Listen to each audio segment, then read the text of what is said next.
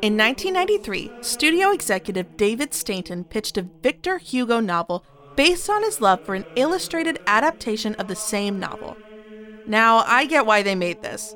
That was Disney's The Hunchback of Notre Dame, and this is Godfellas!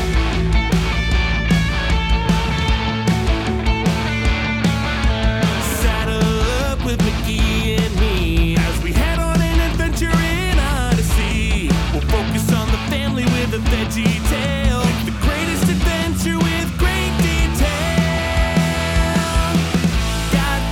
Godfellas, meeting online for a small group time. Godfellas, Christian media gets a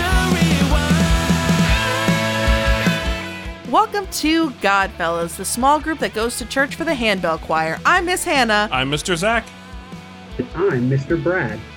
Yay! Woo! Yeah, Jimmy is learning how to be a better pastor, so we needed to get a substitute teacher in, and we got the best one. We got the best, and you know what? We did a full circle with Brad for his second episode, because the first episode, we had Mary Wicks in Sister Act, and now Mary Wicks is in this movie as well. That's right. I love Mary Wicks. Right. So, you know, we just had to... In her final role, yeah? Yeah. Yeah, she passed during production, which, a moment for Mary Wicks and her career. So I guess just to start this episode, we threw a question to the socials. There's another reason to follow Godfellas the Pod on Insta and to join the Real Lounge on Facebook. Have we plugged the Real Lounge in a while? I don't think we have. No, we haven't. Okay, well, so on our socials, we asked the question, get the phrasing correctly. What was the darkest movie you watched as a child? Ooh. And we got a few responses. So while we think of our responses, because I don't know what I'm going to say, let me read some of the ones we got on Instagram. Yeah. Friend of the pod, Kayla Faniff, said The Passion of the Christ. Oh, as a child? No, Kayla, I I'm so sorry. I'm so sorry. As a kid, I always thought they would do an animated version of that, but no. Well, Michael Williams on Facebook, he said, Watership Down comes to mind, although I wept at Raiders of the Lost Ark. And yeah, Raiders is pretty scary. What's the second Indiana Jones movie? Temple of Doom? That one. That was the one was scary to me as a kid. George Lucas will straight up tell you now, he was like, I was going through a divorce when I was making that movie, and I was in a bad mood, and I took it out on that movie. Which I'll say. Which is a moment. That is a full moment. Yeah. We also got from Two Sides of the Same Coin podcast, Robin Hood, Prince of Thieves. Ooh. I haven't seen that one. The movie's almost camp now, as opposed to scare. It definitely has its moments. I think as you're younger, it's a little dark and twisty for sure. But Alan Rickman is going to 11 in that movie, and it is a joy to watch. I love it. Yeah, it is a little spooky though, especially if you're a kid. The priestess lady, is she the witch? Yeah, she's a little scary. She is. Yeah. Yeah. Zach Faniff, Brad's friend, said, hey, Zach. He said, I love this. I definitely remember watching a TV edit of Braveheart when I was probably 8 or so. Not as gruesome as the regular cut, but still pretty dark. Yeah. Which I will say that reminded me when I was a kid, I caught Stand By Me on TV, and I was maybe 6, and I was like, oh, kids, this is for me. Not really. Yeah, I didn't watch that one until much later. I don't think it's good. But Rob Reiner. But it's still it's a long sit for a kid, even on a TV edit. I will say that. Yeah, it is. Yeah. What about you guys? Did you think of any? Oh, mine was The Prince of Egypt. I think I was 4 when that came out in the theater, and I was in the theater just crying and weeping, and I was like, take me out, I want to go. And my mom was like, we are watching the movie, but I was in terror for years because of that movie. Yeah. I can see that. I don't know if I was ever scared of Prince of Egypt though. I've got a couple I can share. Yeah. If it's okay. Mhm. So they're all like glimpses of remembering of being afraid, because I don't like, my parents were never like, we were not watching scary movies as kids. We were not any of that kind of stuff.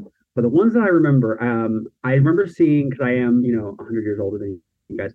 I remember as like being 2 or 3, I think it was like 3 when Little Mermaid came out, and Yeah. the end of that movie was really scary. And actually, what I remember about that is that the sound cut out in the theater as we were watching the movie, so it's just this big Ursula the Sea Witch with no sound, which is somehow scarier. Because it just went full silent.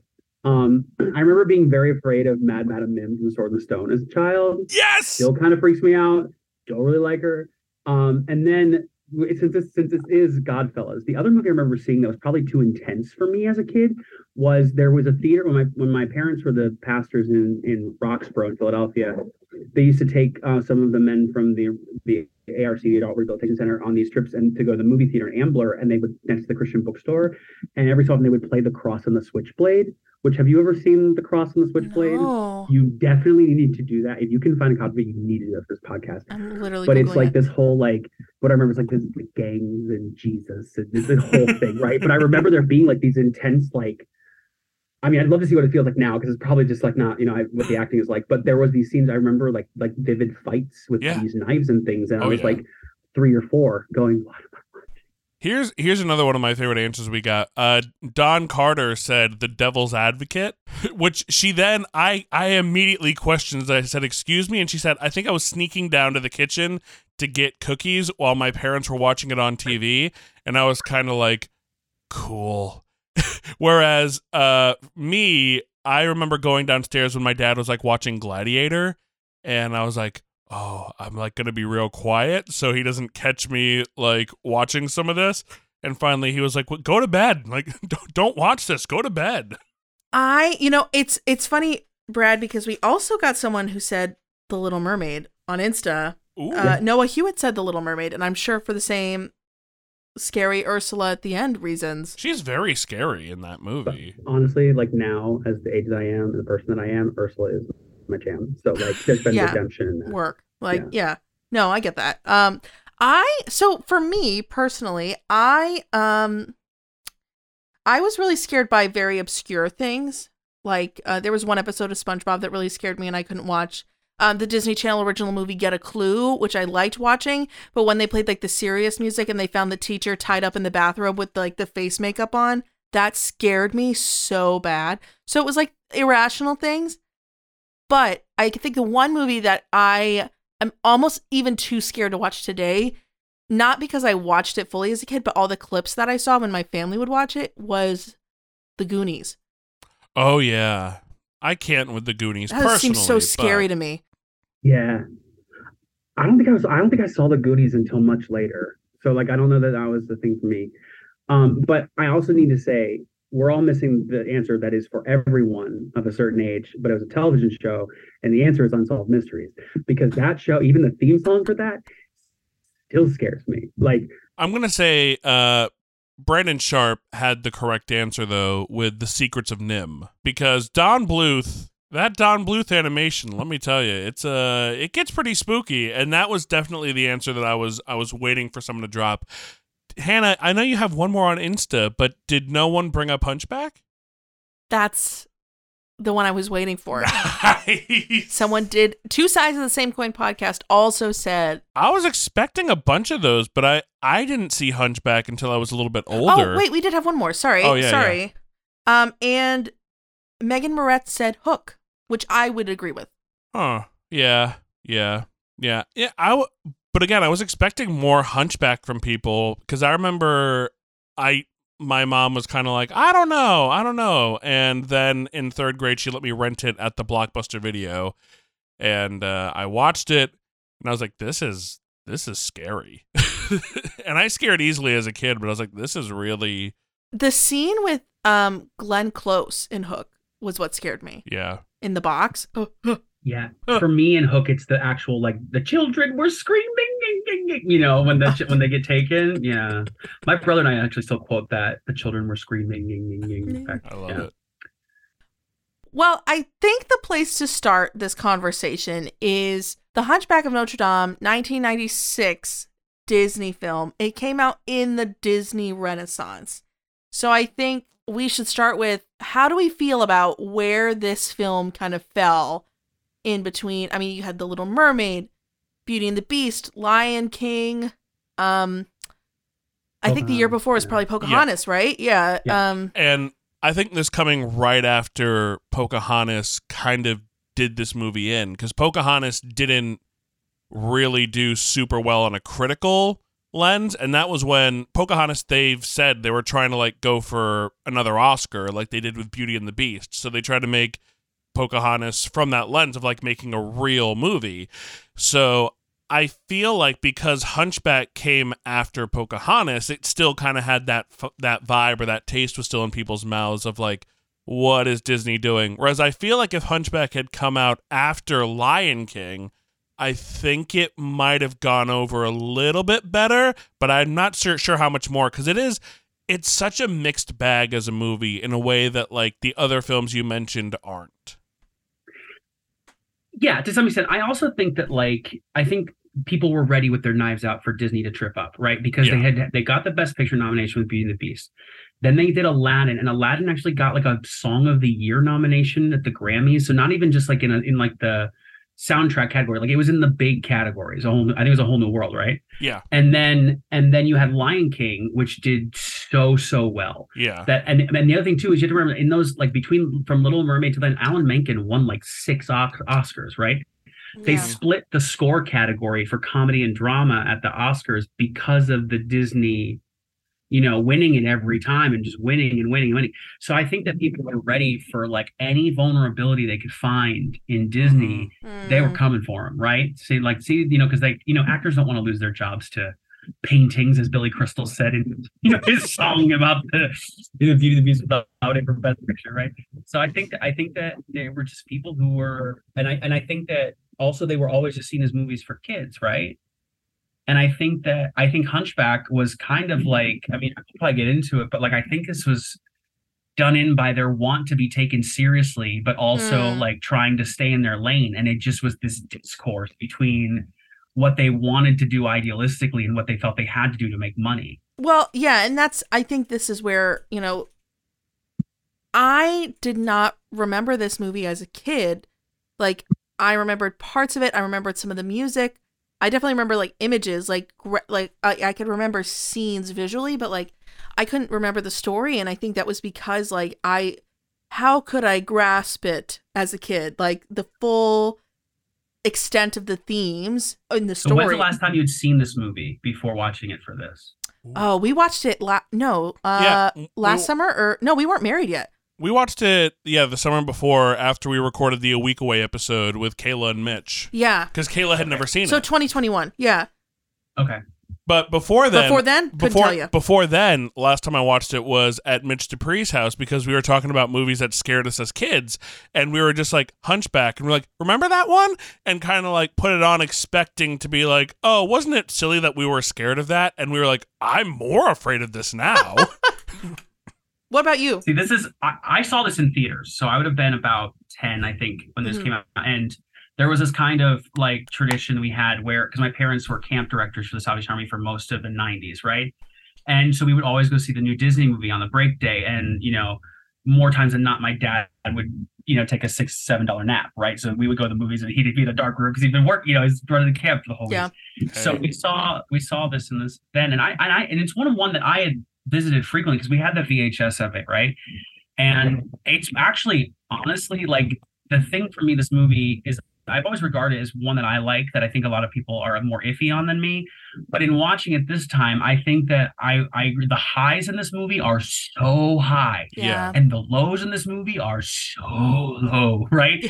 But I think for me is like when I think about this movie, I think about the good parts of this movie. And then even watching it again just the other day, I think I'd watched it like, maybe within the last year I'd watched it, but like watching it again, and I'm sure we'll get to talk about it, there's some things in here where I was just like, man, if we would have just cut this and like trusted, like it really just watching it, I'll say it again, it felt like two different parts were fighting with each other, and it was this whole like, we have to appeal to kids so we can make our money because it's a family thing. Right. But we want to do something artistic and angsty and really be this like literature, read true to the text, and Well, and here's kind of where my tinfoil hat comes out, because I've heard rumors and discussion that after the success of Beauty and the Beast on Broadway, which that was all kind of taking off in 1993, that they were kind of like, let's go for that again. Like what? And so the thing was Hunchback, Victor Hugo novel, kind of like Les Mis.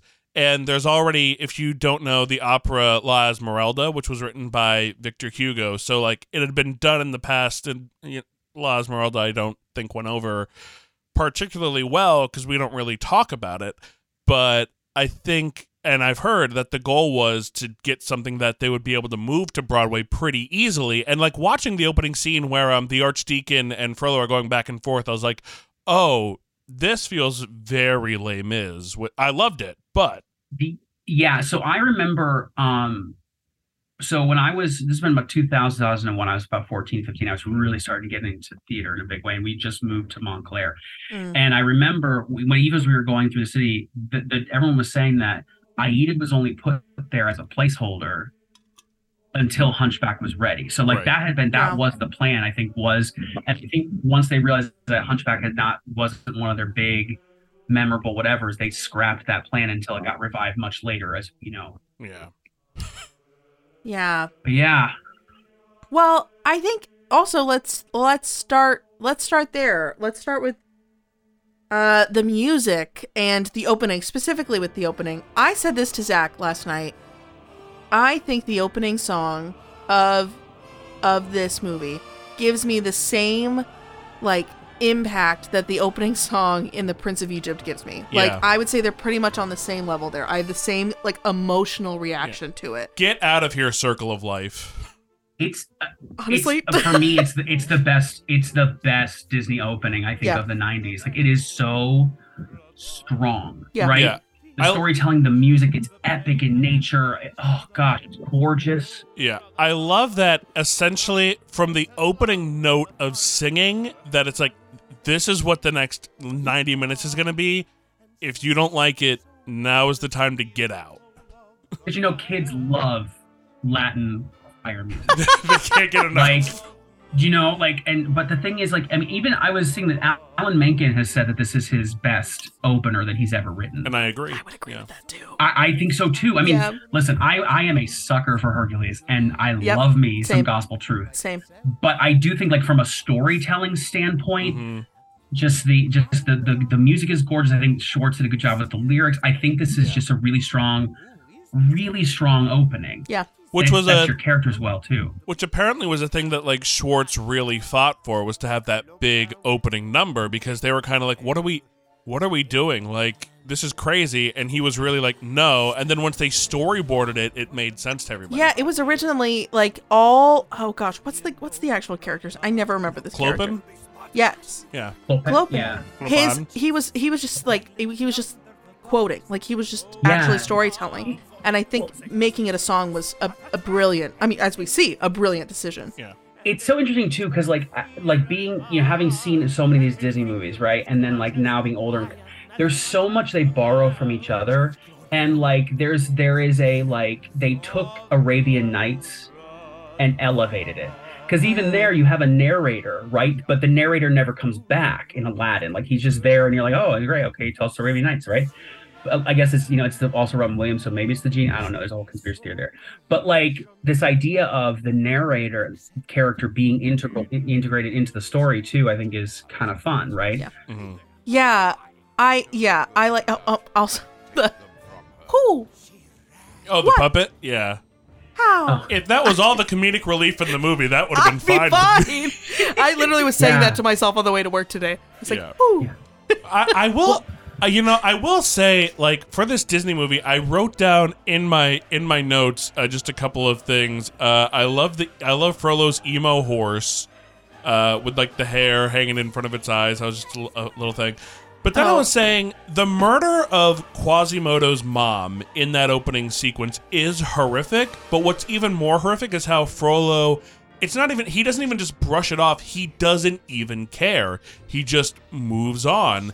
And it's like a villainy that I don't think we had seen prior or since with Disney animated films. Yeah. And there's no like it's cool to be a bad guy. Yeah, right? no. Like the other ones have like this, either whether it's the camp factor or it's the like they've got the good song Yeah. or whatever, right? Like there's like none of that. Frollo is about like they were like, how evil can we make this person Gosh. Oh Mhm. my and gosh. still have him be a person? Right. But we're gonna make sure you know this is the bad guy from the jump. Yeah. Right? Yeah. Absolutely. Yeah. Once he shows up, you're like, oh, there he is. Well, and to throw in, they also throw Dies Irae in there too. Like, so it's like in case you didn't know that this was going to be a minor moment, we're going to throw in Mozart's Requiem on top of it. Yeah. Just really hit this home, right? Yeah. Yeah. Yeah. Well- He's going to go drown a baby, everybody. Like, Yeah.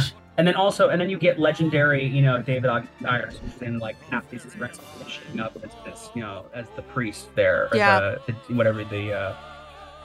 yeah. Mhm. priest who's like, Archdeacon? I love that voice. Archdeacon, Archdeacon, yeah. yeah, that's what it is, yeah. Yeah.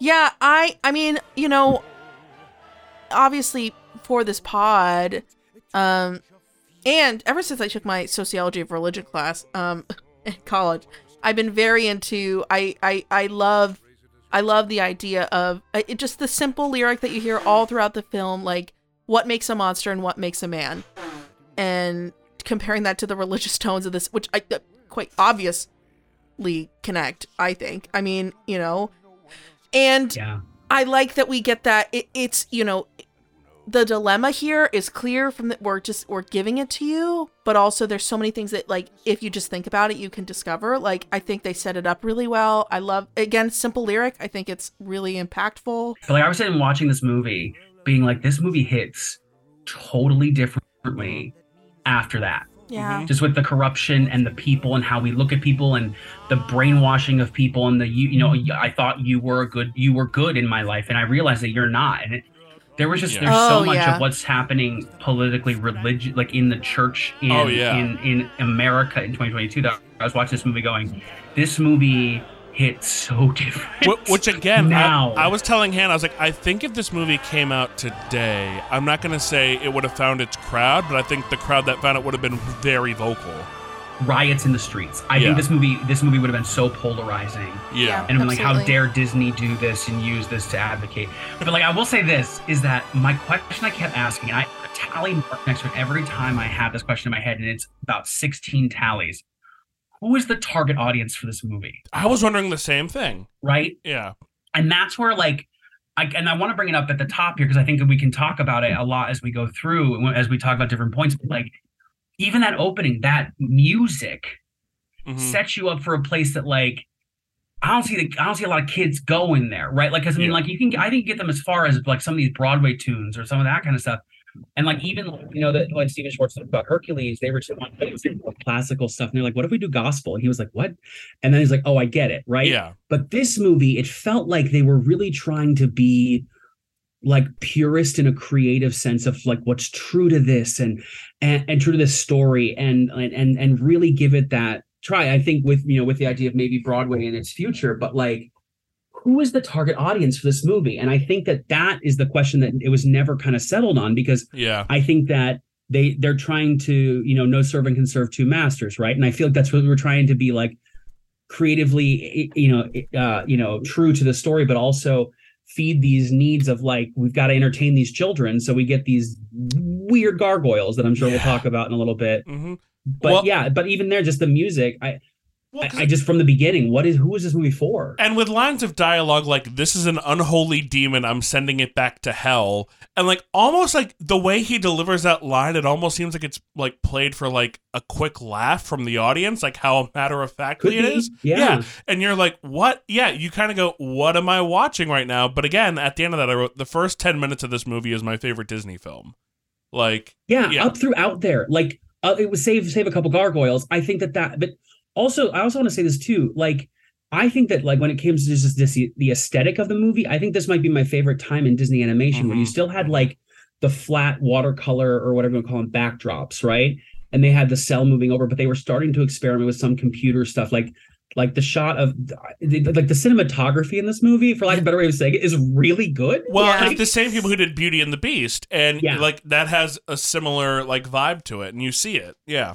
Like the shot of Quasimodo, like going in among the columns Oh yeah. is gorgeous. Oh, yeah. I mean, the shot of him sliding down, and we'll get to this, the sliding down the water during. Mm. I mean, it's just gorgeous. Yeah. And every shot of the stained glass window. I mean, Yes. it's gorgeous. just Well, and I will Yeah. say, kind of, because I know that there's rumors about them doing a live action version of this, but to go back to it, I'm like, well, who is your audience? Again, because I was like, I don't, and also, how is this not going to get like a hard PG or an R rating? Like, Yeah. I just don't see it. And I was like, even thinking in my mind about like, what would I want to see in a live action version? And it's like, nobody else would want to see like a Matt Reeves directed like Hunchback of Notre Dame where Andy Serkis is your Frollo and all. Like, I was thinking about like my whole cast, and I was like, Yeah. there's no way this happens. There's no way that they make this movie. yeah. Yeah, I mean, the rumor floating around that I read online that apparently Josh Gad was trying to Yeah. play Yeah. Quasimodo, which is a weird. I mean, he No. makes almost more sense if they're going to keep the gargoyles than it does as a Quasimodo, right? Yeah. Like, I mean, but like if you think about it, like Yeah. that's kind of more, Yeah. When have we really seen him be a dramatic? and not saying Actor. he can't do it. We Yeah, just haven't right. seen Yeah. it. You know In what I Wish mean? I Was Exactly. Here, he's dramatic, Exactly. but no one saw that movie. But like when he comes on screen, we're almost now trained to go, Oh, this is a funny thing, Yeah. right? Yeah. Yeah. Well, let's. Yeah. I mean, let's talk about the Gargoyles because they're one. Yeah, much like everybody else, I don't care for them, but I think I would have been able to deal with it more if they were obviously in his mind. Because I know that the director said, like, Yeah. I want it to seem like that, but it's pretty obvious that they are coming to life. Because again, like, I don't like it, but it's less of a problem for me if they're clearly like he's like living in his own little world right now. So Yeah. I want to, if I can, I want to take a step back Yeah. in still talking Yeah. about Gargoyles and talk about the Disney sidekick. Okay. Yeah, yeah. So this movie somehow became, let's do all the sidekicks, right? Because like, Every sidekick. and there's different types, like throughout the different movies, you got like your Flounders and your Sebastians who talk, right? Mhm. Then you have your Abus who make noise, but don't talk. And then you have like, then you have your Timon and Pumbas who Yeah. are hilarious. Mhm. Then you have in Pocahontas, you've got like Miko and Flit and Percy who don't all talk, but they all kind of, and this movie has 3 gargoyles, a goat, and a puppet. and a horse. Oh yeah, the horse. Like all the main characters have their own sidekicks, right? Mhm. And I think, and part of me goes, I think it's just too many. I almost Yeah. feel like this is going to sound maybe sacrilege to some people, but I think if you just cut Jason Alexander's gargoyle, Yeah. I think the other 2 are fine. I agree. I 'Cause it gives I them would like agree mom with and that. dad. Like it's Yeah. it's like having mom and dad or grandma and grandpa I who 100% take care of agree. you. And I think I think my problem is Jason Alexander's character feels like he's there just to entertain the children. Yeah. Mhm. But like from a story standpoint, I don't know what he adds. Because like I can even deal with like Esmeralda has her goat and Phoebus has his horse. Yeah. And everyone's got their own, like fine. But I feel like there's too many Yeah. sidekicks here. Too many cooks know? in the kitchen. Well, they even Yeah. were pushing. Yeah. I remember as a kid when I would watch my Toy Story VHS. Before that, they were pushing featuring Jason Alexander as one of the gargoyles, so that your parents would go, "I love Seinfeld. I'm in." Yeah. And Well, then, the par- yeah. and then Yeah. back to it. Then the parents take their kids to see Hunchback, and they sit through the first 10 minutes of the movie, which features a mom getting murdered, a baby nearly drowned, the guilt of like, God has seen what you have done, and you will never escape this for the rest of your life. And now, like I wrote in my notes when Jason Alexander was talking, remember 5 minutes ago when we saw Frollo murder a woman in cold blood on the steps of Notre Dame? Yeah. A fart joke is made within 5 Yeah, minutes pour after the wine opening and cut number. that cheek, And right? also, Yeah. and I Yeah. want to say the moment leading up, I think I'll just get this out of the way. The voice cast in this movie is a little hit and miss for me, but Tom Hulse I think is absolutely perfect. I think he Yeah. I have nails that it. written down. Yeah. Well, first of all, as you guys know, Yeah. my all-time favorite movie is Amadeus. Yes. So, Yes. and mainly in part because of Tom Hulse's performance. Yeah. I think he's so good. And like, I mean, and he's gone on to do a bunch of like producing. And, he produced Spring Awakening on Broadway. He was one of the lead producers Oh, on that. I And he's didn't done, know that. yeah. So like, he still like does like stuff in the business, but like this voice performance, hmm it's Incredible. It's Yeah. so tender, and it's Yeah. just so what it reminds me of a little bit is like the only other person I could think of that like in my brain who could do it is like today's Brendan Fraser. Yeah. Yeah. Because like that same kind of like sweet quality to his voice that is just Yeah. so gentle but believable and doesn't seem fake. Yeah. And even like I love that it's him singing with imperfections and all. Like it's not like he's not going to be your recording artist, and that's okay, but it fits the character so well. Yeah. Absolutely. Absolutely. I think Out There is one of Disney's best like Yes. I Want songs. Yeah. Yes. And since we're talking about songs, I'll also just say the fact, I understand there was the Disney fatigue at the Oscars, but the fact that this movie did not show up in the best song category for Is Out heresy. There, Anything? for God Bless the Outcast, Hellfire. for Bells of Notre Dame, and Hellfire. But like those three, like I don't get it. Who was big in the 90s? You're telling me you didn't want to see Lauryn Hill do Hellfire at the Oscars? Stop. No, I've been like That was the George sloppiest Michael. thing I I ever don't threw know. together. How No. dare you disrespect Well, no, Lauryn Hill's yeah. talent like that? Well, I'll say again with the Tom Hall singing, what's the line when he says, just give me one day and then I swear I'll be content. I don't know if I've ever believed a sung line of dialogue more than I believe that line. Like every time he sings that line, I 100% believe that if he just had his one day, he would be like, I believe it. And that's the thing too, is that like, I don't always believe these Disney songs because there's a lot of like, you know, this is fun, but you also have to listen to it in your car. This one, he hooks me in and sells me. But also, like, think about it this way too, and this speaks to the character so well. And I think this is like a real good credit to Schwartz and Menken. Yeah. Is that like Ariel's dream is like, I want to be out there and do these things, and Simba's like, I'm going to be a king and it's going to be amazing. And all Quasimodo wants is one day. One day. And it just talks to you about like the state of mind he's in and how Frollo, like even like Frollo's, by the way, Frollo's demented alphabet that he goes through That and was saying, way- like, yeah. Oh my abomination. gosh. I That was was- like, where's social services? But- but Just that- get Yeah, out of truly, here. truly. But that got more laughs from me than the Gargoyles with the eternal But yeah, damnation. Right. Oh, yeah. Exactly. But the thing is, Like, like, it works. But I also go like, so if we're kind of jumping a little crazy, but like Yeah. we go back to the gargoyles of it all, right? Yeah. I think that the joke of like Mary Wicks and the birds, we love it. Like she keeps works. getting attacked by these birds. Yeah. Then you've got what's his face from Murphy Brown, Yep.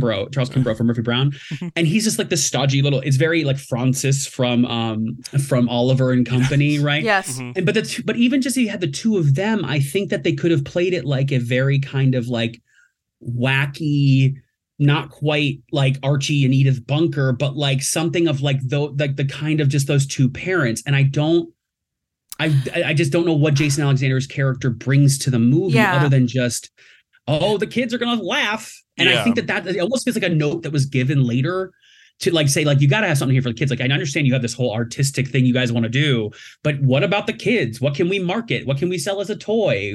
And it felt like that's what they were trying to do with him and trying to make him like the genie or Timon and Pumbaa. And it just it flies like a lead balloon Yeah. for me. I definitely think the other two gargoyles are on the same wavelength. And yeah, Jason Alexander's just too, in his voice acting, I feel like too big, too out there. But and I Contemporary. do mean that though.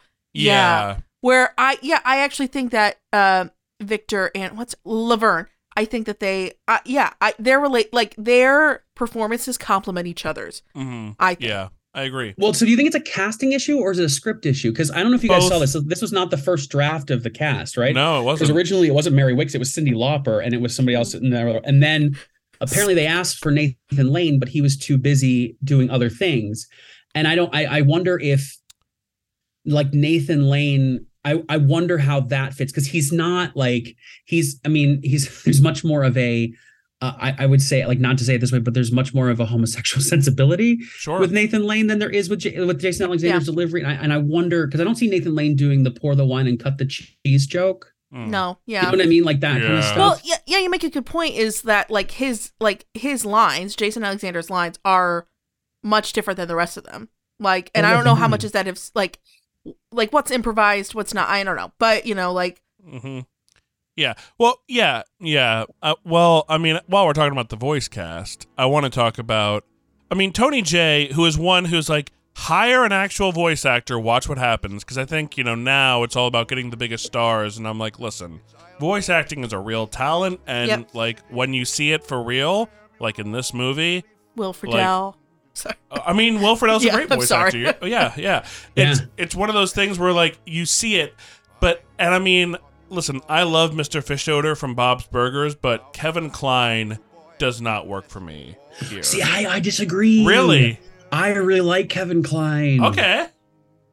I was going to say the same thing for me, Demi Moore too while we're at it, but yeah. Demi Moore I could take leave or take, but like my thing for this is like with Kevin Kline, I'm like, you're gonna cast Kevin Kline and not let him sing?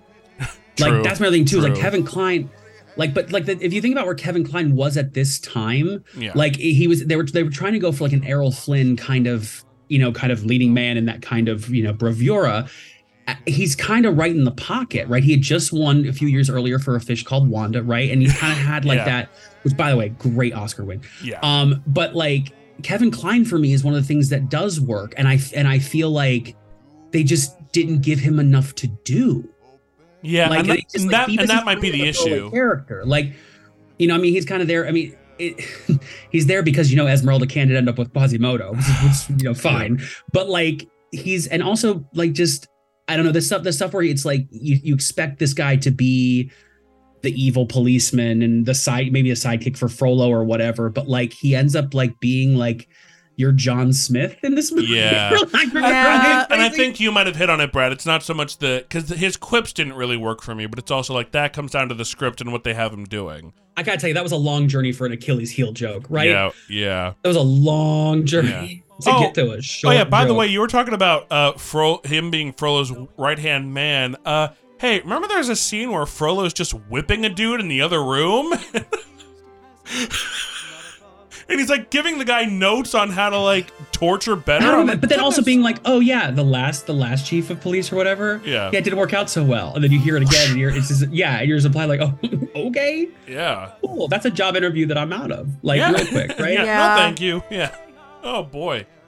Well, Zach, you had an interesting comment about when we were watching about Frollo's like performance in Out There, and then I had one about Quasimodo's performance in Out There. So I want to hear what you have to say. Well, yeah, I was going to say the voice acting from Tony Jay, everything he says sounds like a lie. Everything Frollo said, like when he says, "You don't know what it's like out there." I do. I was like, I don't believe you. I believe you have like your own skewed version.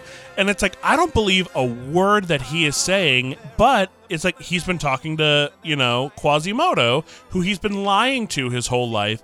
And so it's like that extra layer. I was like, it's so like he just drips with evil in this. Yeah. I think such a great delivery, so cunning.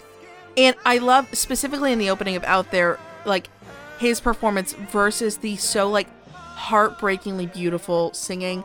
I sing this line all the time, and Zach always hates it because he thinks I'm talking about myself, but I'm just singing it because I think it's beautiful. But when he goes, "And I am ugly," like it's just so beautiful. How would you like for me to respond when you're walking around the house singing deformed, that? I am deformed, and you are ugly, and I am ugly. You it's want me just to so pick up? like that counter, the back and forth is just so beautiful, like melodically. Yeah. And I think it's such a I think going back to Tom Hulce's tenderness really works, especially there, but throughout the whole film, I think. Well, I think that I definitely think that if we're talking about Out There, I'm sort of here under that is like the song slaps. Yeah. So hard. It's such a good song. Actually, it's one of it's the song I sung that song to get for my grad school audition. So it's like one of those like, yeah. Yay. And I said here, the cinematography in that number is so good. Even down to like after he splashes in the water, there's like those water droplets on the camera. Yeah. That they edited that would have happened in like, if it was a live action, just some of that attention to detail. And I think that like this movie from beginning through Out There is like, for me, like the first 10 minutes of Up, where you're just can that just be the short film? Because it's so other. I mean, again, I would get rid of Jason Alexander's character, but like it's so good. It's so good. And then it's like it's almost like they got sidetracked on working on the next movie, and then they just didn't continue that level of intense detail and specificity through the rest of the movie. Yeah. No, I agree. Well, let's I want to talk about when we meet Esmeralda and Yeah. all of Topsy Turvy and the Festival of Fools and Yeah, I have some issues. what do we think?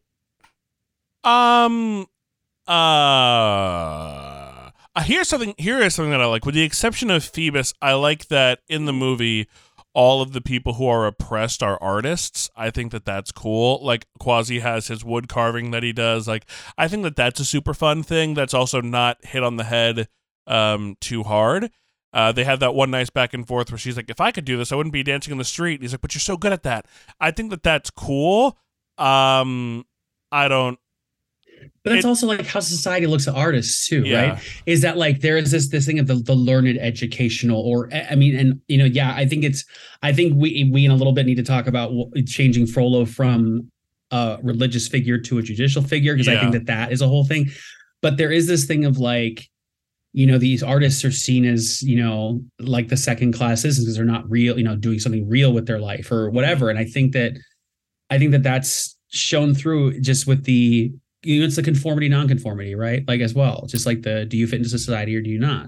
Mm-hmm. And if you don't bring anything of substance, you know, like, are you the baker or the farmer or the whatever, then do you add to society? You know? And I will say with the introduction to Esmeralda, this is kind of, I'm half joking here, but I wish that they would have shown her doing something a little more than just kind of like seductively shaking her tambourine.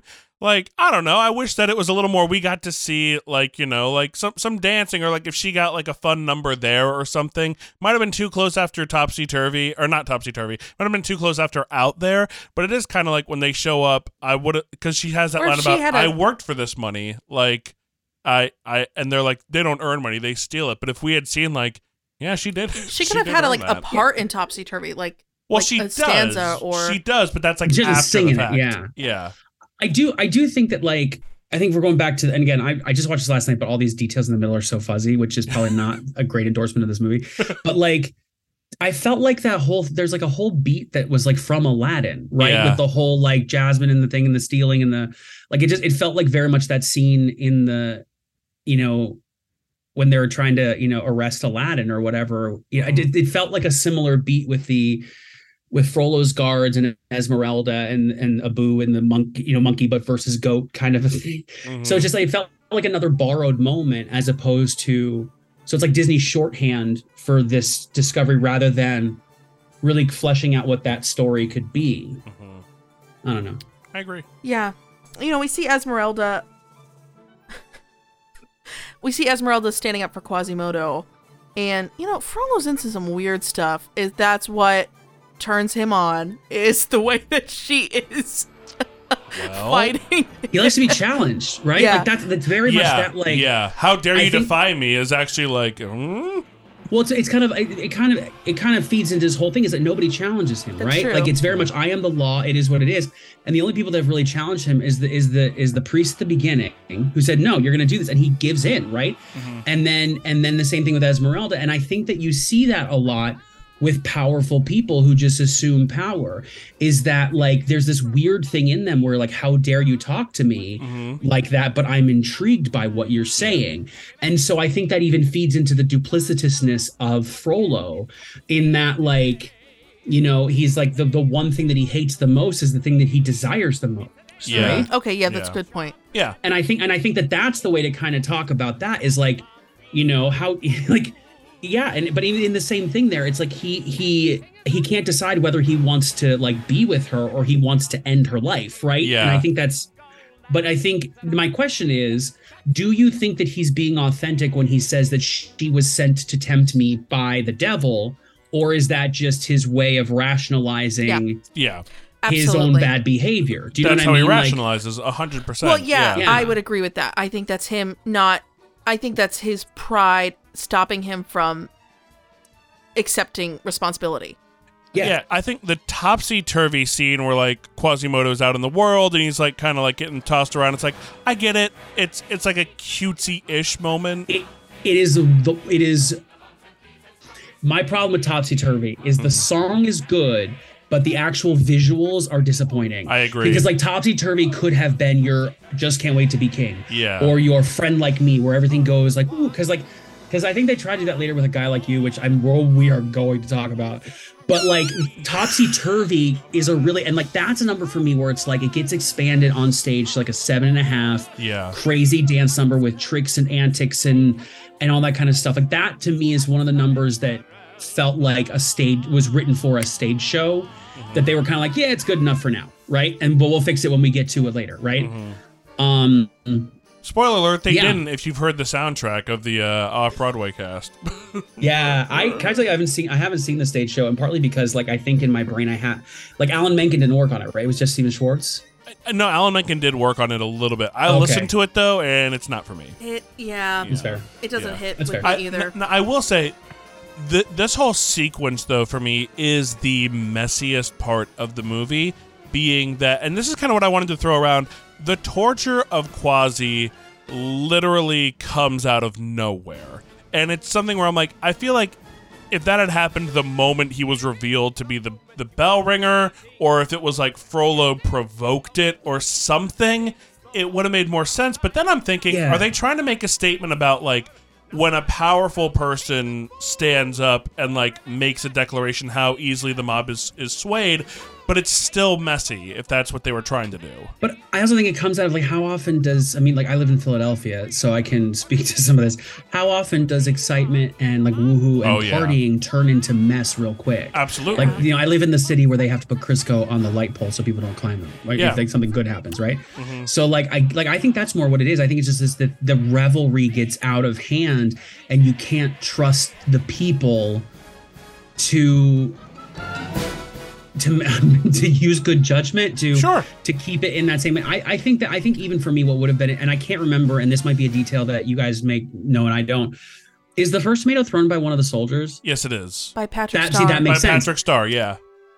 So I think that so I think for me, like that's what starts, is that that's their way of being able to turn the mob so quickly, is it's like, oh, this isn't fun. We don't want to, they can tell their boss is ticked, so let's go ahead and ridicule this guy. Mm-hmm. But tying back into what's happening in the world today, whenever you're in these mobs of situations of like, it's all about, well, who starts it, but who finishes it? And if this person starts it and that person finishes it, does it justify the beans? Do you know what I mean? Like, and Amazing. I think the fact that it is the policeman who started, it just shows how easy a mob can switch from fun and praising to violent and messy. Sure. Yeah. Absolutely. And I think and here again, though, we get back into our who is the audience, because if I'm 6... This is not, can we all just agree this movie is not for 6-year-olds? Yeah, not at all. This movie, like even Wishbone in his version of this would be like not this intense, right? Like, you know how much of literature did kids my age learn from Wishbone, right? So like, I think that they were really trying this experiment of, because again, before Beauty and the Beast, I would say, they were cartoons, right? It was, paintings. It was for kids. And Beauty and the Beast, I really changed the game and showed that this is, and what Guillermo del Toro just said, one of the things is like, this is not just a genre, this is a medium, right? And there are genres within that, right?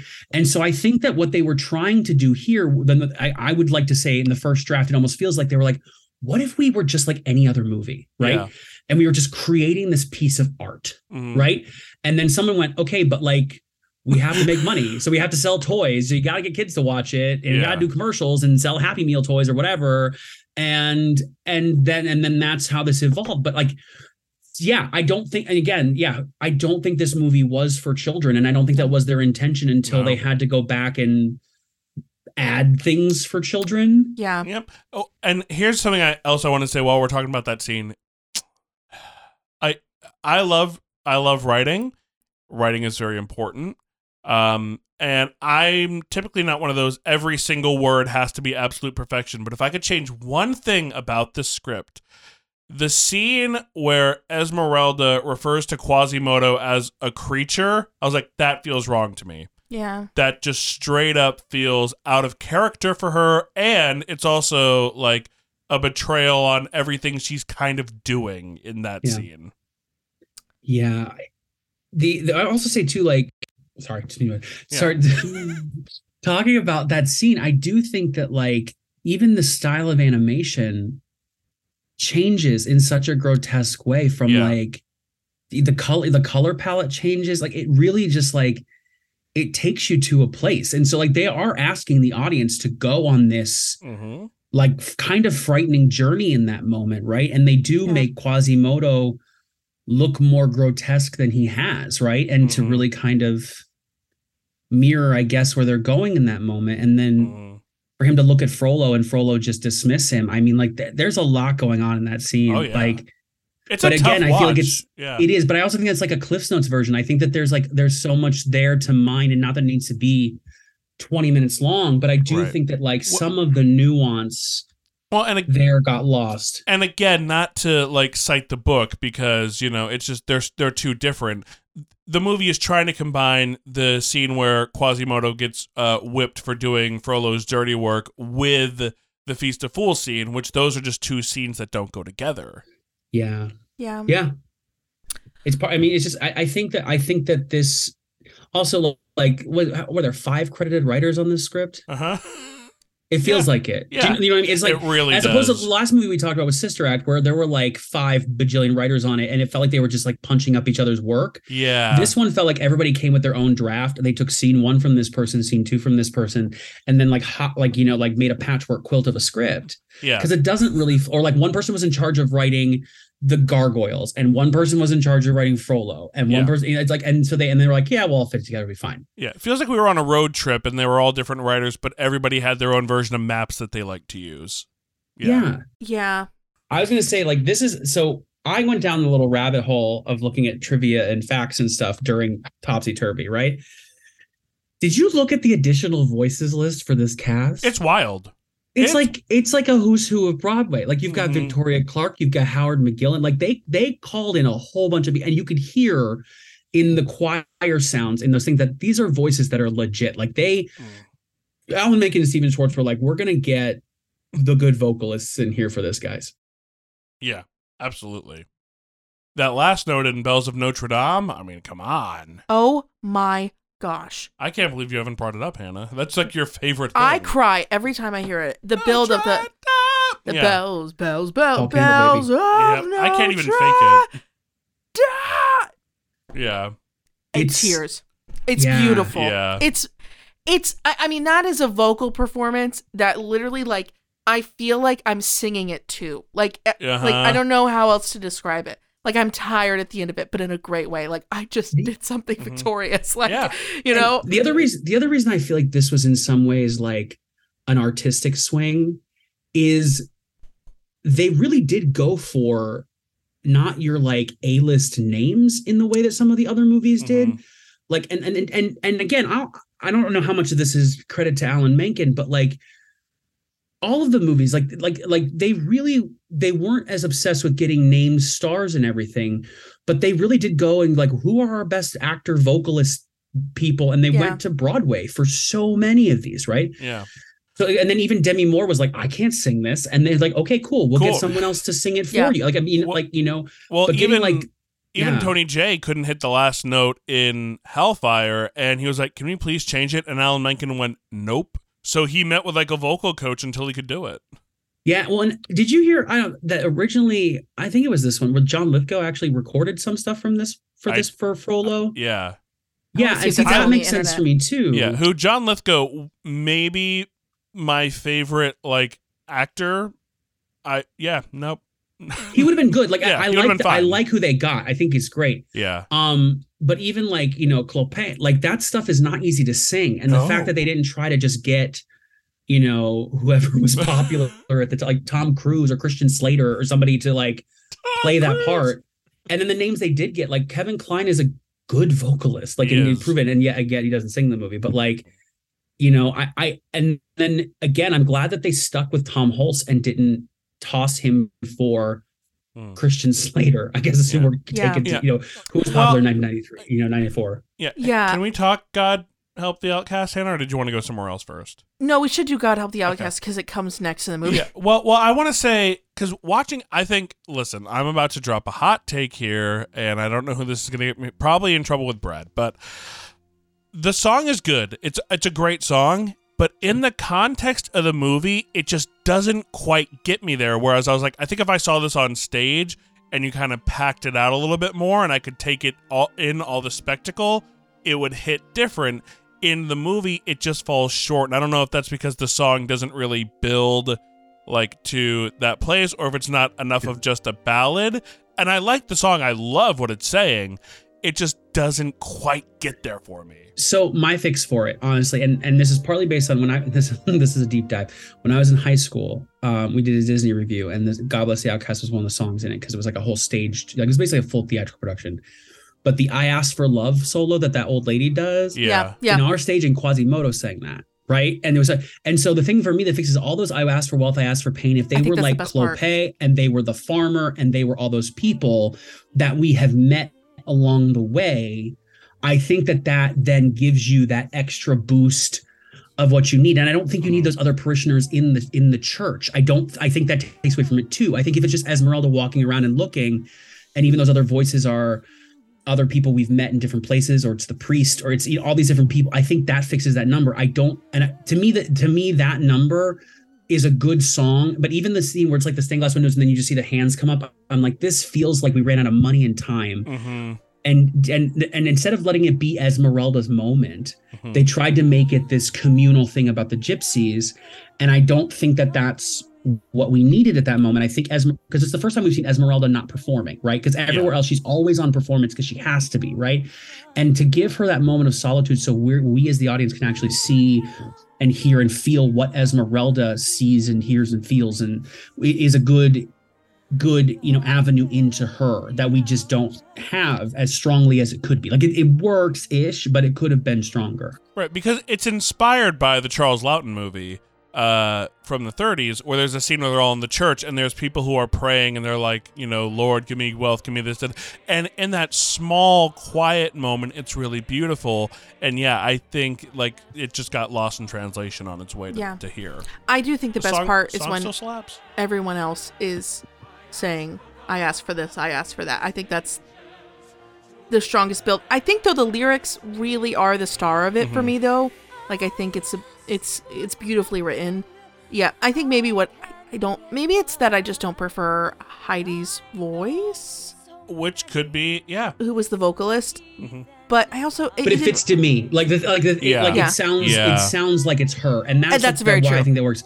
But the thing is, like, again, talk about another, like if you get like a Judy Kuhn singing that or a Susan Egan, like all the song over. hits differently. But I think that there's I understand what you're saying, but I think they wanted that huskier voiced to fit. Makes sense. To fit to me more. And I think that I think it works in that way. But also here's another kind of point with that going.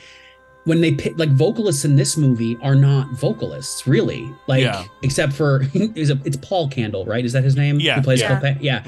That's a voice, right? And there are very few people around who at that time who were hitting those notes like that. But like Tom Hulce is not known as a vocalist, but it works. And he's Tony J, right? Tony J.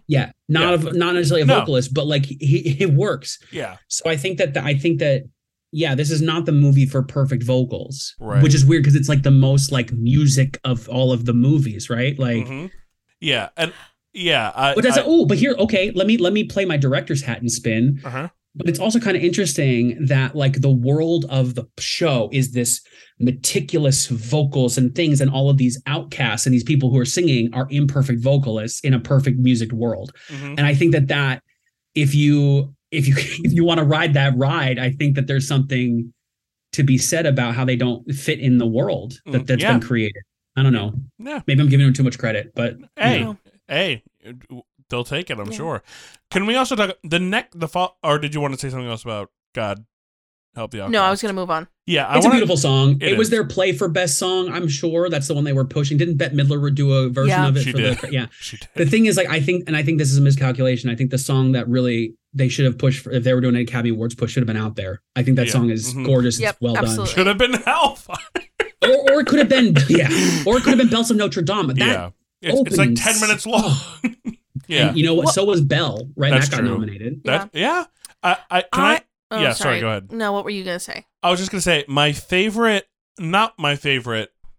of my favorite parts of the movie is following where Esmeralda runs up and gets to see some of Quasimodo's world. I think the line is so brilliant, though, where he just says to her, "You're not like other gypsies, they're evil."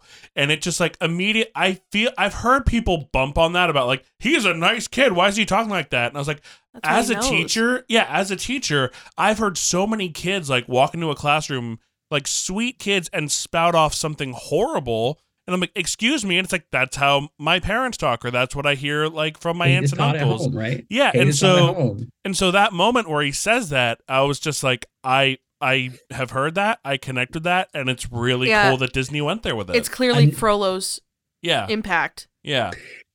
Again, it's another moment that hits so true after living in America for the last 6 years. Like it's when working with kids, they say these things that they feel and they've been taught.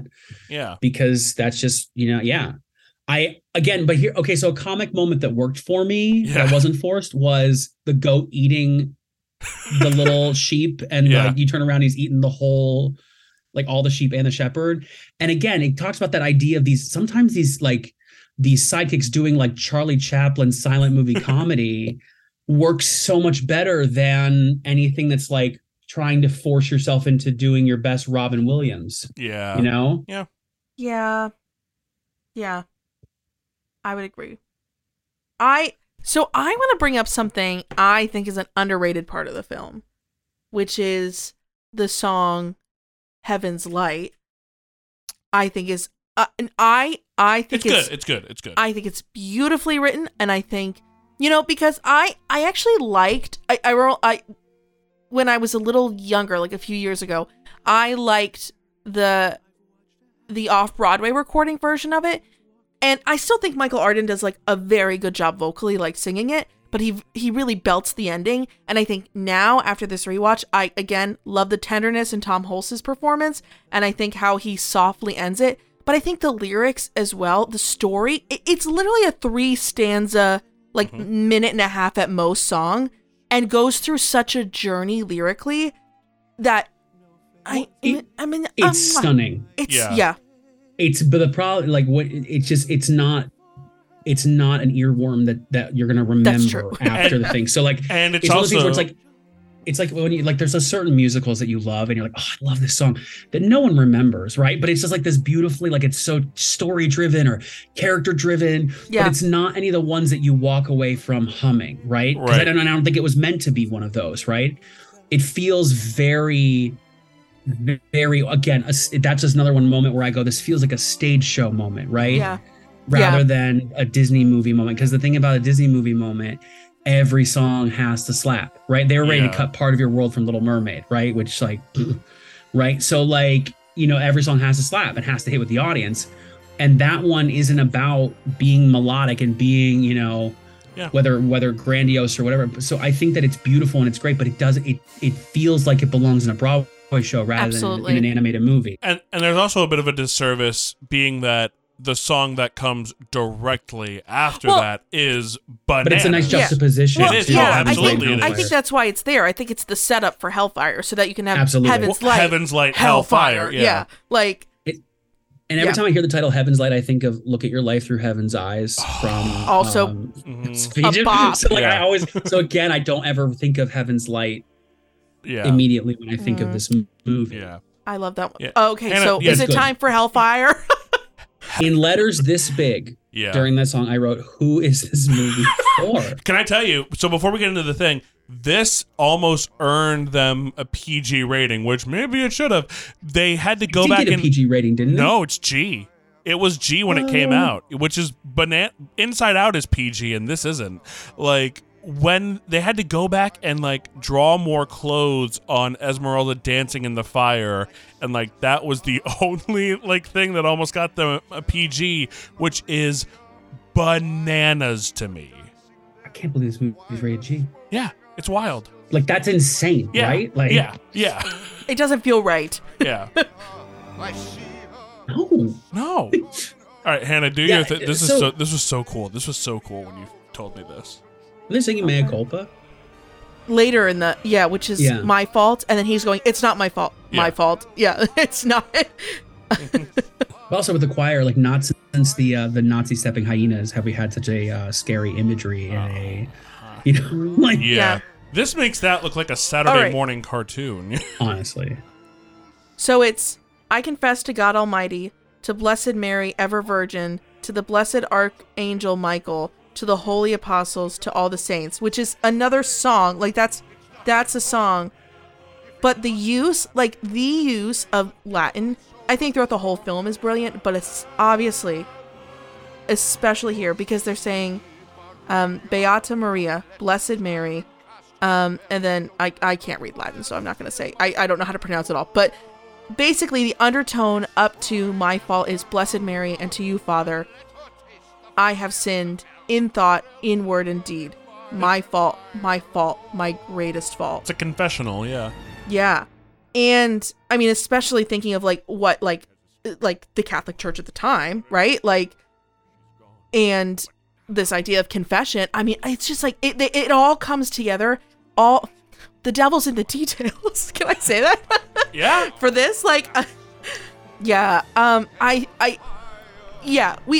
Because it's obvious this is definitely not a song for children. I mean, you can learn a lot from it, but you learn a lot from it as an adult. And I think all these details that just come right together make it. Do you think we talked about the juxtaposition of Frodo's duplicitousness? Do you think there's something to the fact that Frodo? Do you think there's something? Let me start again. Do you think there's something to the fact that Frollo is kind of queer coded, but lusting after Esmeralda is kind of like another duplicitous thing? Yeah. Because I think that, like, I mean, this is a conversation for another time about Disney and queer coded villains, right? But like this one in particular, like he's very. There's a lot of manners that would read more queer coded, right? Yeah. But yet there's this whole line of him lusting after Esmeralda that never felt, even as a kid, I was like, why, I just don't understand why he's so obsessed with her, right? Because it never felt real. At least for me, it didn't. And so, like, I don't know. I just felt like there was another level of the duplicitousness of Frollo that, like, what's going on here? Like. Yeah. I almost wonder if it's, it's lust, but it's not lust in the way of like what we would think of lust, but lust in the sense of like we said earlier, like he likes that she challenges him. Yeah, and no one feeds that part of me. Yeah, because he's so evil that like he's lusting to like dominate, to like let out evilness through the act of like. But I don't even think that that's dominate in like a inappropriate kind of way. Right. I think it's just be like, no one know I am the alpha. Yeah, absolutely. Challenge me at your peril. But the fact that you would challenge me because no one ever does, that's intriguing. Bring her here so I can be the cat who plays with the mouse. Yeah, absolutely. Before I eat her. That's what I think is more, because and that's the thing, is like, it never felt like lust to me. It felt more like this cat trying to catch the mouse and play with, and just dangle it, and you can't see because it's a podcast, but like dangle it and play with it before he finally, Well, and I will say there's I don't know how large, but there's people who are upset that Esmeralda doesn't end up with Quasi at the end.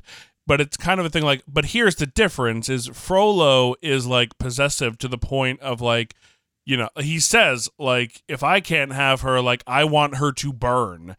She will be mine or she will burn. And the thing is, Quasi is not that. Quasi is just like, I would really like it if we were together, but if not, that's cool too. And I think that, the Phoebus-Esmeralda relationship is rushed, so I understand where some of the frustration comes from. But it's like, it's a literal, opposition to what Frollo stands for in this. But I also think that if it was given, we're kind of jumping ahead here, but like if you gave Quasi and Esmeralda the romantic thing, I think that Quasimodo is like, if we're talking about the hierarchy of needs, Quasimodo just needs someone to care about him. He needs friends. He needs family. Like if you gave him just like we're in a romantic, I don't think that character would know what to do with that. You know what I mean? I think that like giving him a family is kind of what he needs. And again, this is kind of like a weird, if it was just the two gargoyles, he went from having like them as his parents, that in some way like he has Phoebus and Esmeralda that can kind of like fill that familial void that Frollo never gave him. I guess so Even though I did write down, like, why can't Quasi get the girl? Like, because, you know, of course, you get into the whole, like, oh, well, he's, you know, you got to put the pretty people with the pretty people, that whole argument. Like, and there's people that would feel that way, but I don't think that that's it. I think it's just a matter of, I don't know that Quasimodo would know how to handle that at that moment. Yeah. Because he just feels like a kid. Like, and he's 20, sure, but like his emotional intelligence and his interpersonal intelligence, just from being kept in the tower for so long, I don't know that it would be at a place that could handle. Yeah, he spent so much time alone that he imagines that his 3 gargoyles talk to him. Like, come on. Well, like physically. I mean, don't we all? Yeah, right? yeah. Don't we all? We've like, all been there. Physically, he's 20, but yeah, mentally, emotionally, socially, he's a kid. I mean, because that's all he's known. Mm-hmm. Yeah. Oh wow, that's sad. Yeah. I mean, think about that. I mean, listen, this movie deep dives. Yeah. But I do think that Hellfire is, we can all agree, is not a movie for 6-year-olds, right? No. I think that this, you know, shows that this movie is because there's a dramatic overcorrection with the next song in this movie. Yes, right. Well, is this a moment to talk about, because we're talking about this scene? So in the book, right, Frollo is a member of the church, right? Yes. He's an archdeacon, right? So in this movie, they made him a judge, so it's more of a political thing than a religious thing. I mean, definitely if this movie came out and he was the villain and he was part of the Catholic Church, like the Catholic Church would have boycotted, protested this and they movie did. in a Southern big Baptist way. Church boycotted Yeah, this. that's right. Yeah. So I think, but by making him the law, and the law is corrupt, I think is easier for people to swallow, right? Than the church is corrupt, right? Because this is still like the, you know, Boston spotlight of it all, right? Like this is still before all of that. Mm-hmm. So I think that, like, yeah, I mean, what are your thoughts on them changing that from the archdeacon to the judge? I like it. I think it works fine in the Disney movie. I do like it more in the book and in other versions where he is the archdeacon. And because I think like the hypocrisy there is just, you know, rampant. And the way that he steps on Quasimodo is a little more heartbreaking to me. I mean, you know, granted, it's like, you know, who hurt him more, Archdeacon Frollo? It's like they're both bad. I think it's a little bit more where the power with him as judge is more like, I've acquired this, whereas Archdeacon is kind of like, I'm a voice for God. You have to do what I say. So I think that's a more interesting take. I also think that it allows him to be more distant and evil, because if he was archdeacon, and I think this is how it is in the book, he is more paternal to Quasimodo in the book, because he really does see this as his duty from God, right? Yeah. As a member of the clergy, to take care of this child. Now he's still not great to him, but like he is still better to him than because in the movie he's just kind of like awful, right? Like it's never brought up in the book what their relationship is really. Yeah. It's just kind of like he's there, they're there, boom. Well, yeah. This one's like they made a point to make it very like manipulative and abusive, you know. I think, you know, well, when you think of the Catholic Church at that time, of, you know, there was the whole,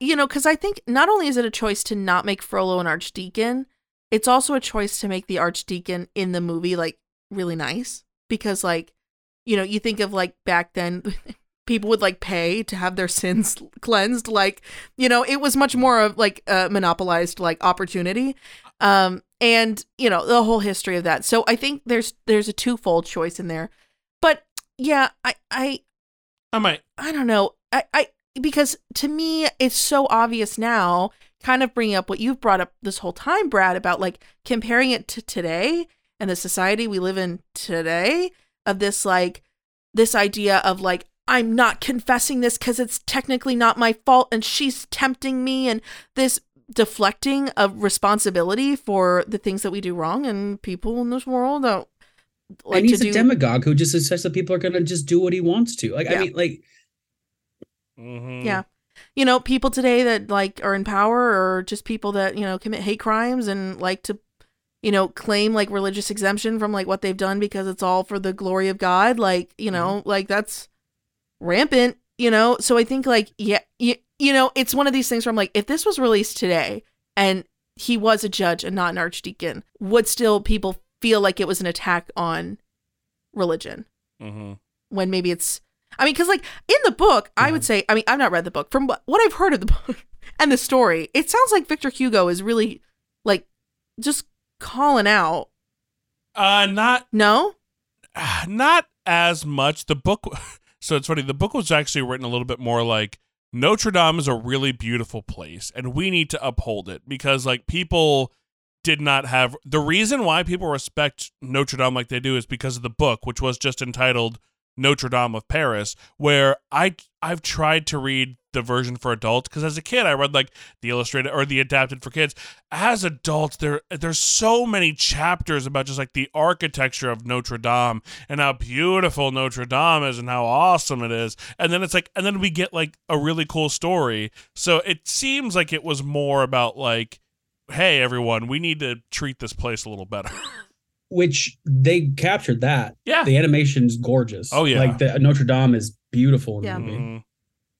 Mm-hmm. But I will say, but even Hellfire, the song feels like it fits better if he's a religious member of the clergy rather than if he's a judge. Like I feel like that whole theme of that and really being consumed by the religion of it all, it feels, a guy like unless it's like the model is what Judge Turpin from Sweeney Todd, because that's what I always think of when I think of that is the number they cut for him, right? Which they've put back in since since the original production. That's another sick and twisted number from a judge, right? So I mean that's I think the best. I guess that's the best model, at least in literature, that we can take in for that for the Frollo moment. A guy like Frollo would be better being the archdeacon. A guy like him, but a guy like you, that one. Paris is on fire. We've seen a family almost get murdered, and then the gargoyles literally make a joke out of it where they go like, look, the city of Paris is all lit up because it's on fire. Genocide, everybody. It's so like, no. I don't want to hear I don't want to hear this right now. Like, no. I can't think of a song in a Disney movie that's worse that falls harder on its face than this movie. Yeah. Or than this song. Because like other than the lyric that I love is and you're shaped like a croissant is, I laugh every time. I'm not gonna lie. It's a great moment. But that like just I don't know what they were going for with this song. I wonder how long it took them to write this. I wonder if they were like, hey guys, we need another song. We need something a little lighter. That's what it kind of feels like. Literally, it's like, okay, so because once you hit a certain part in this story, there's nothing happy, guys. Like it is, right? Unless they wanted to give like a production number to the gypsies in the Court of Miracles and make some big fun thing there. Mm-hmm. Like there's not a place for like an upbeat razzle dazzle number. So I understand them wanting that because otherwise it is a dirge right through the end of this thing as far as like it's all heavy. Like it's not necessarily bad if you're gonna write. It's because there's some cool intense stuff, but like it's just there's this. What do you?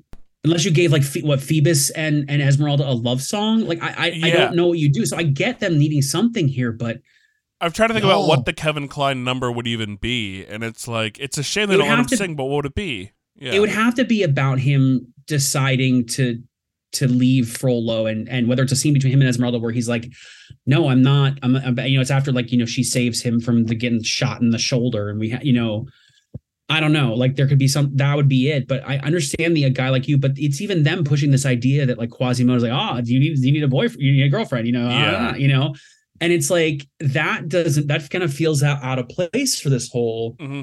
Yeah, because then it's all for nothing. Then it's all for nothing at the end when she shows up.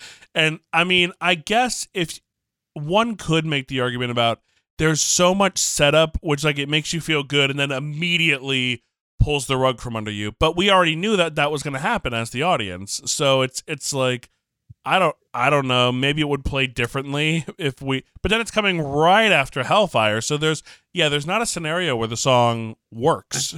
I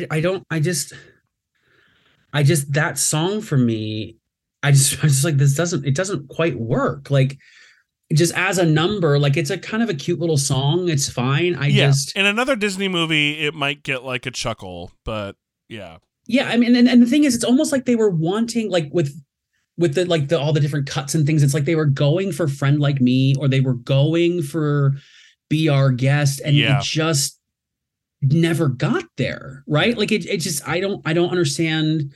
Also, did you see that? Also, like, and talking about other things that aren't really like, it's like a moment of like, did they really just do that? Although, listen, we also got Hugo dressed in Esmeralda drag, which like great moment for 3 seconds, and then it went away. I was like, yeah, come on, guys. Yeah. Well, can I say here's another one too where I have an issue with the directing choice. The scene where they hide Phoebus, and the scene where Frollo shows up, I hate how telegraphed it is that Frollo is like tricking him. Like, you know, like that scene where he like kind of looks over his shoulder, like, and now you're like, I wish that it was like a legit, he shows up, is like mad, goes on his rampage and walks out, because I would buy that. That's not hard to believe. Yeah, it doesn't. Like, but the thing is, you want people to get every hint. Now like, it's I'm for gonna lay kids. these big old breadcrumbs. Yeah.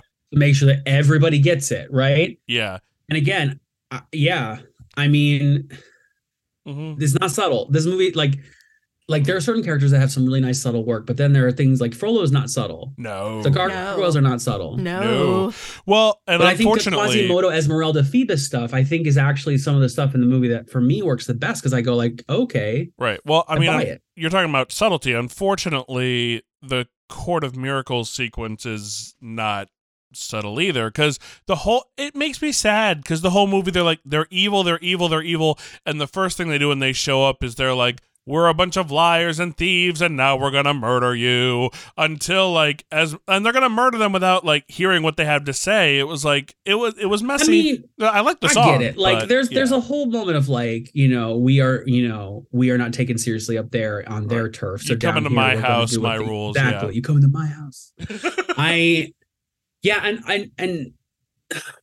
the thing about that one too is that there were other people there that saw Phoebus save the like. So like it's one of those things where it's like they didn't even talk. Like there's this element of, and Quasimodo's not bad. You know what I mean? Like I don't know. I think that I understand what they were going for, and I get it. But again, I think this is one of those things where it's like the movie just kind of, it's like it's one of those toys that you wind up. And it starts off real strong, and then like as it's going down the track, it like peters out, right? Yeah. Where are we going? Yeah. Who is this for? Yeah. Well, then Frollo is there, and he's been betrayed. Yeah. Dun, dun, dun, dun, dun. Boom. Choose me or the fire. I want to talk about the scene in this movie that makes me cry every single time. Is Quasi breaking his chains, swinging down, because that shot is incredible. Yeah.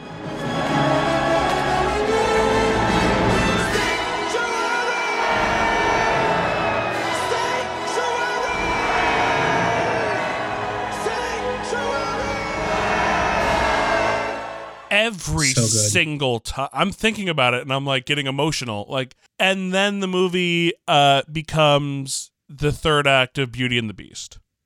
But also Quasimodo walks so Tarzan could run, right? Like there's some of that stuff that they really like, some of the movements and stuff that you could tell that they learned from playing around Quasimodo that went into creating Tarzan, right? Yeah. I wrote the Sanctuary I have there too. The other thing I wrote right after this, because I think this is when we start to get into the fight, and I wrote this thinking about throughout the movie, but like, do you ever feel like the comedy drama balance of this movie is just like, we're just flinging pasta at the wall and seeing what sticks? Because like you have these great like the moment, like some of it lands and some of it doesn't. It's like it lands about as well as the catapult that they use, right? Where it's like What's like are you sure this is how it works? Okay, boom, gotcha. Like it's sometimes it works, but it shouldn't have, or like it didn't work how it's supposed to, or it just doesn't work. But I just never think they found the tone of this movie. Yeah. Well, and there's so many moments where, like we were saying, it's right in the groove. Like Phoebus jumping on top of the cage and saying that again, because it's such a well-written line when he says, "Will we allow this?" Which is like a call to like all people, like, hey, when people are oppressing us and when they're trying to keep us down, when they're here to destroy our art and our culture, are we going to allow this or not? Like, it's so powerful. And then we get the guards falling down with the goofy laugh. Like, the legit goofy laugh with the Wilhelm scream. And then you like, I didn't mind Laverne sending the birds. Why, my pretties? Yeah. That was funny. That was funny. But like Hugo as a lava machine gun, didn't work for me. Yeah. And so I really think my takeaway from this movie is I think that they needed 2 gargoyles. Yep. They just need to cut that one because it was just the anachronistic thing worked for Robin Williams in Aladdin, right? And I just don't think it hits the same way in this movie. Right. And I will say, like, seeing Quasimodo just go off, I was like, this man is he is like living a Stray from the Path song right now. Like, come on. Okay. Come on. Are we to believe that all of the liquid, molten, whatever is from that one pot? Because there's no way. There's no way. Like they melted down all the bells, right? Like, because that was so much fire pouring out of that building. Mm-hmm.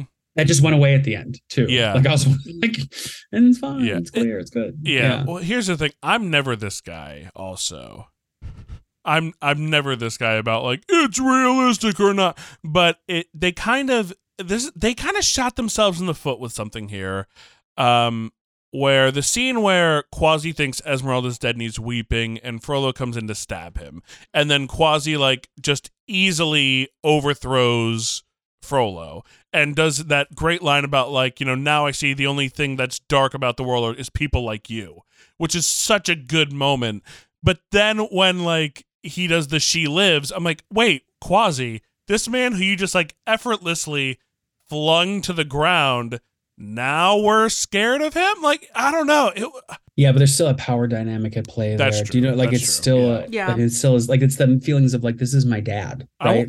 I wanted Quasi to stab him. And then you think of like, what's his response? Like fight or flight, like or That's freeze. true. Like That's true. he might have fought in the moment, and then it's like, Yeah. he's back. Like, repercussions of my acting, eternal damnation, right? Yeah. All of those things that he said in That's his true. head. I'm the Yeah. only one who's good for you. but you make a good point, I think. But you do, yeah. I did write in my notes, though, my sigh of relief when Frollo died. Every time he has his day, and he shall plunge the wicked and flung them into the fiery pit, and then he falls to his death. And I just, every time I'm like, oh, good, he's gone.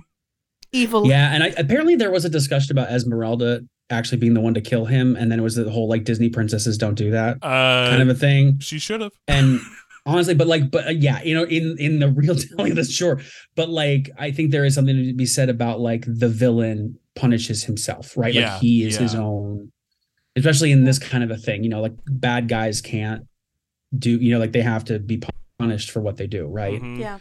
And not in a way that makes the good guys look bad. Well, and right? it is a thing too, like back to the vanity, when he is going to kill them, it is very much, Frollo is going for his moment. Because it's like, he didn't have to, you know, go to the lengths that he did. Like, he could have easily done whatever, but no, he has to make this about his, like, I am Superior. you know, smiting Yeah. the wicked, and I am flinging them into the fiery pit. And quickest cleanup ever, by the way, for the city of Paris. The molten lava disappeared. Yeah. Also, I had the thought when Esmeralda runs through, I thought she was about to go hug Phoebus, and she does hug Quasimodo. I thought she was about to run right past Quasimodo, and I was about to be like, no! But she did hug Quasimodo, so I was very happy about that. Yeah. Yeah. Oh, I did. Okay, I am a sucker. If we're like near the end of the movie now, I do love the moment where the little girl from the farm goes up to Quasimodo at the very end, and it's just so sweet and so precious. Yeah. And it's like, well, the little girl's fine with it. We're all fine with it, right? Yeah. Is that, you know? Yeah. Mm-hmm. It's sweet. that, and then it's the 3 cheers for Quasimodo that like just sends me over the edge. Yeah. Yeah. Yeah. For me, it's also the ending when he sings Bells of Notre Dame, but the Dame is slightly different than the one at the beginning, but still really good, and it makes me cry a second time. Okay. The music is epic. Like that It's so Bells of good. Notre Dame song is just epic. So good. This movie is such a hodgepodge. Like it's the moments where it's good. It's so good. Yeah. Mm-hmm. Yeah. And then there are just moments that are just bad. Mm-hmm. Yeah. Yeah. So, No, I totally agree. Yeah. I would agree with that. And there's too. very there's not really a lot of mid either, you know? Like, No. and maybe that's part of the problem, is that there's not enough that just like, this is fine. It's either like, well, this is some of the best stuff Disney's ever done versus this is maybe some of the worst. Well, folks, it's about that time where we're going to use our manners. All right. Well, just like when the youth pastor offered you some Burger King coupons to go get your Burger King kids meal in the 90s with the Hunchback of Notre Dame toys for $1.99, I want you to hit me with a yes, please, or no, thank you when it comes to this movie. I'm going to call on Zach first because he's laughing. Yeah, so... I got some coupons. And you know what? I am going to take the coupons because if you're going to pay for my lunch and my dinner and you want to pay for my meal, that's awesome. And that's how I feel about this. It's like, Disney, if you want to give me something with a lot of emotion and a lot of intensity in 90 minutes, and I don't have to sit through like some 3-hour-old movie, like, that's fine. I'll take like the Cliff Notes version of something more epic. But back to the Burger King analogy of it all. The only good thing that Burger King makes are their sandwiches, their fries, and their nuggets. No, thank you. But I'll deal with those. If those are there, I'll eat them because I like all the other stuff so much. And for me, it's going to be worth the trip overall for the overall experience that I have of feeling full and satisfied. So while I don't like everything there, I'm going to go and have it all. And if I'm going to have it for a discounted price or for free, which is the runtime and length of this movie, then absolutely. All right, Brad. Lucky for you, there's more coupons. We got plenty. Awesome. So I'm going to take those coupons and I'm going to go and order my kids meal. But much like McDonald's just did, where they had those kids meals that were like for adults. Do you know what I'm trying to say? Yeah, I get it back. yeah. And it's like an adult kids meal, but it has like really good fries and like a fish sandwich that's terrible, but like a milkshake that I like and a toy that I already have. So it's like a duplicate. So it's like but I enjoy myself and like, and it's a good experience and the fries are really, really good. So yeah, I'm going to take it and I'm going to enjoy the parts that are great. And there are parts that feel familiar and like the toy that's a repeat, and there are things in there that are the fish sandwich. And we're just going to pretend that didn't happen. All right. Well, goodness. How did we get this many coupons? I'm telling you, sometimes those donations come come in clutch. We have too many. Well, I am also going to take the coupons because I think for what I don't really know what it is I want, but I know that I want something, and this meets what I want. Like, for what I care about in this film, I care about the music, and if I were to say no, I would feel like it'd be a disservice to the music or to some of the performances or some of the animations. So I agree. There's definitely things I don't like, but I think what I do like definitely outweighs what I don't like. And yeah, I think this is a forgotten, maybe not forgotten Disney movie, but you know, it doesn't get the same accolade as like the other Renaissance movies, which for good reason. Like, you know, there's some big differences, but I would say it's better than you might remember if you haven't seen it in a while. Who is the monster and who is the man? Sing the bells, bells, bells, bells, bells, bells, bells, bells, bells,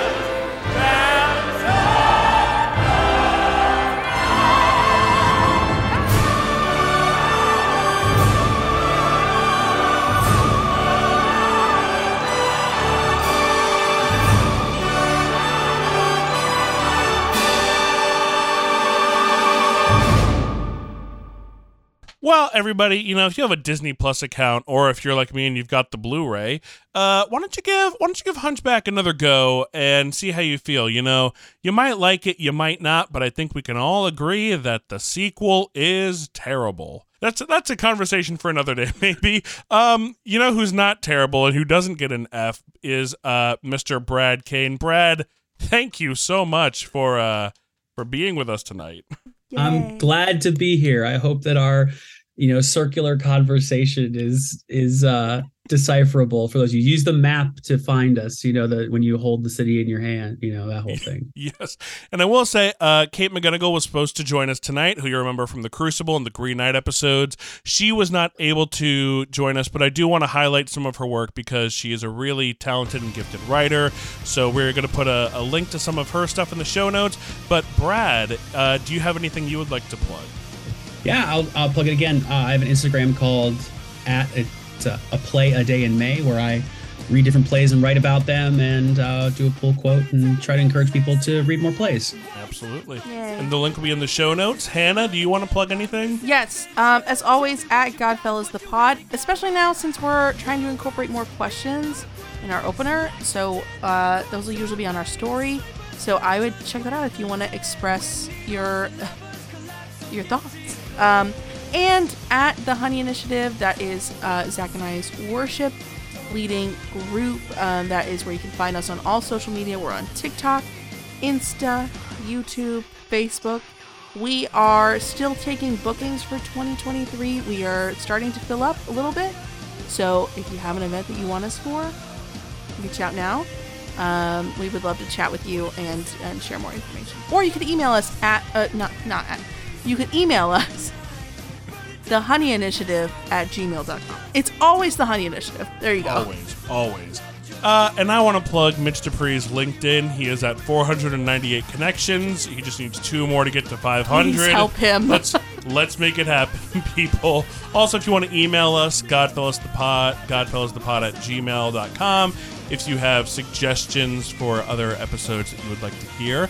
And next week, everybody, you might want to do a little bit of homework because we are going to be doing a themed episode. We are going to be talking about youth group. Next week, we will be joined by Sam Moss from the Youth Group Chronicles podcast, and we will be talking about all things youth group.